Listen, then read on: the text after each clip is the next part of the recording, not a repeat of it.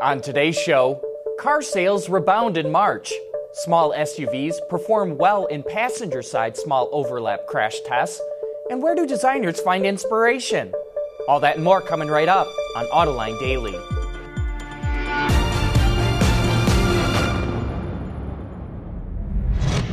This is Autoline Daily, the show for enthusiasts of the automotive industry. Well, car sales have gotten off to a slow start to begin the year in the U.S., but they rebounded in March thanks to increased incentives and higher fleet sales. According to Ward's Auto, automakers sold 1.65 million vehicles, which is a 2.6% gain compared to last year. The SAAR reached a solid 17.4 million units, the highest since December and way ahead of last year's 16.7 million figure. Amongst the full-line manufacturers, GM led the way with an impressive 11% gain. Yesterday, GM said it would stop reporting monthly sales stats, so I guess they wanted to end that practice on a high note.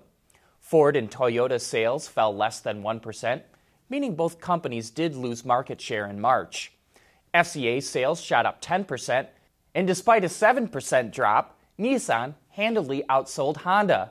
Passenger car sales continued to tumble. They were down 12% in March, while the truck segment posted a 12% gain. That's a quick snapshot of March, but we'll have more sales analysis in the days to come. Yesterday, the EPA announced that current fuel economy standards need to be revised. And now another fuel mandate looks to be in its crosshairs. Reuters reports that the agency gave Endeavor, one of the nation's largest oil refiners, an exemption from the Renewable Fuel Standard, which mandates that refiners blend biofuels like ethanol into gasoline. The exemption is usually reserved for small oil refiners that would be hurt financially being forced to comply. Endeavor, which posted a net profit of $1.5 billion last year, is expected to save $50 million this year thanks to the exemption. The EPA has now received more exemption requests. Typically, it receives 12 to 15 a year, but that's now doubled. So proponents of the standard are worried that the EPA will use the waiver to help larger oil companies skirt the regulation. Automakers and suppliers are slow to snatch up permits for driverless cars in California. We'll explain coming up next. Autoline Daily is brought to you by Bridgestone Tires, your journey, our passion. Dow Automotive Systems, advanced materials that deliver better results. And by Lear, a global leader in automotive seating and electrical systems. California has allowed testing of autonomous vehicles on its roads as long as there's a human backup behind the wheel. But now companies will have the option to get rid of the human. New regulations, which were approved in February and went into effect on the 2nd, gives the state's DMV the power to hand out 3 types of autonomous vehicle permits. The first is the same as before, with the driver behind the wheel. The second will allow fully driverless vehicles to test, and the third will allow companies to deploy the vehicles. You might think with the popularity of autonomous vehicles, automakers and suppliers would be running out to sign up. But so far, only one company has applied to test driverless AVs, and not a single one has gone for deployment. The Insurance Institute for Highway Safety, or IIHS, just last year began conducting its small overlap crash test on the passenger side of the vehicle.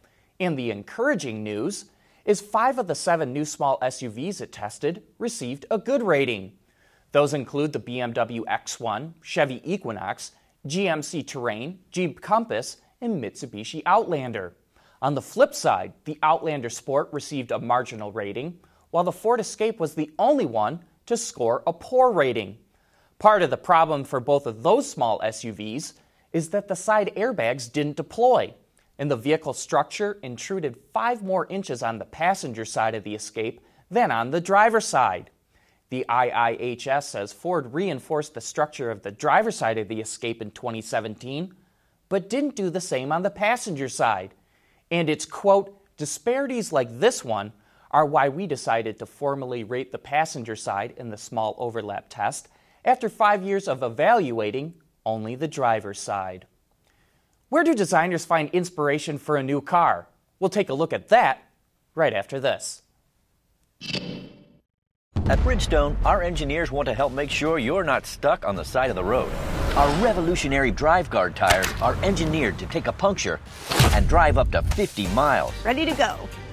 Watch our latest Archer demo at BridgestoneTire.com. Designers must be able to predict the future and identify styling trends years before a new car is launched. And on Autoline this week, we were joined by Chris Benjamin, a designer at FCA, and he shared where designers find inspiration to create new vehicles. Geez, if I think about, the countries I've been to in this world and how different they all are and how different cultures are, those are the things that you don't take note of consciously, but as a creative person, your subconscious makes a note of everything you've experienced, and it sort of comes out, And sometimes in the oddest times, if I'm reviewing a sketch that one of my designers did and something will hit me, like the sketch reminds me of something else, and then we sort of start spitballing about how that can be developed, where else can it go. And we do that too within other groups. For example, we have our user experience team, and they look at things from a very different approach. Very practical, right? No, not practical at all. It's more it's what Therese was saying about the emotion, right? Because the experience of a vehicle is about evoking emotion in someone, especially if you think about cars as they reach higher and higher transaction prices, right? No one needs an $80,000 car, right? They want it, they desire it. And how do you create that desire in someone, right? And so that's why that emotional side is so important and why the experience is so important. If you want to learn more about design, you can watch that entire discussion right now on our website, Autoline.tv, or you can find it on our YouTube channel. But that is it for today. Thanks for watching, and please join us again tomorrow.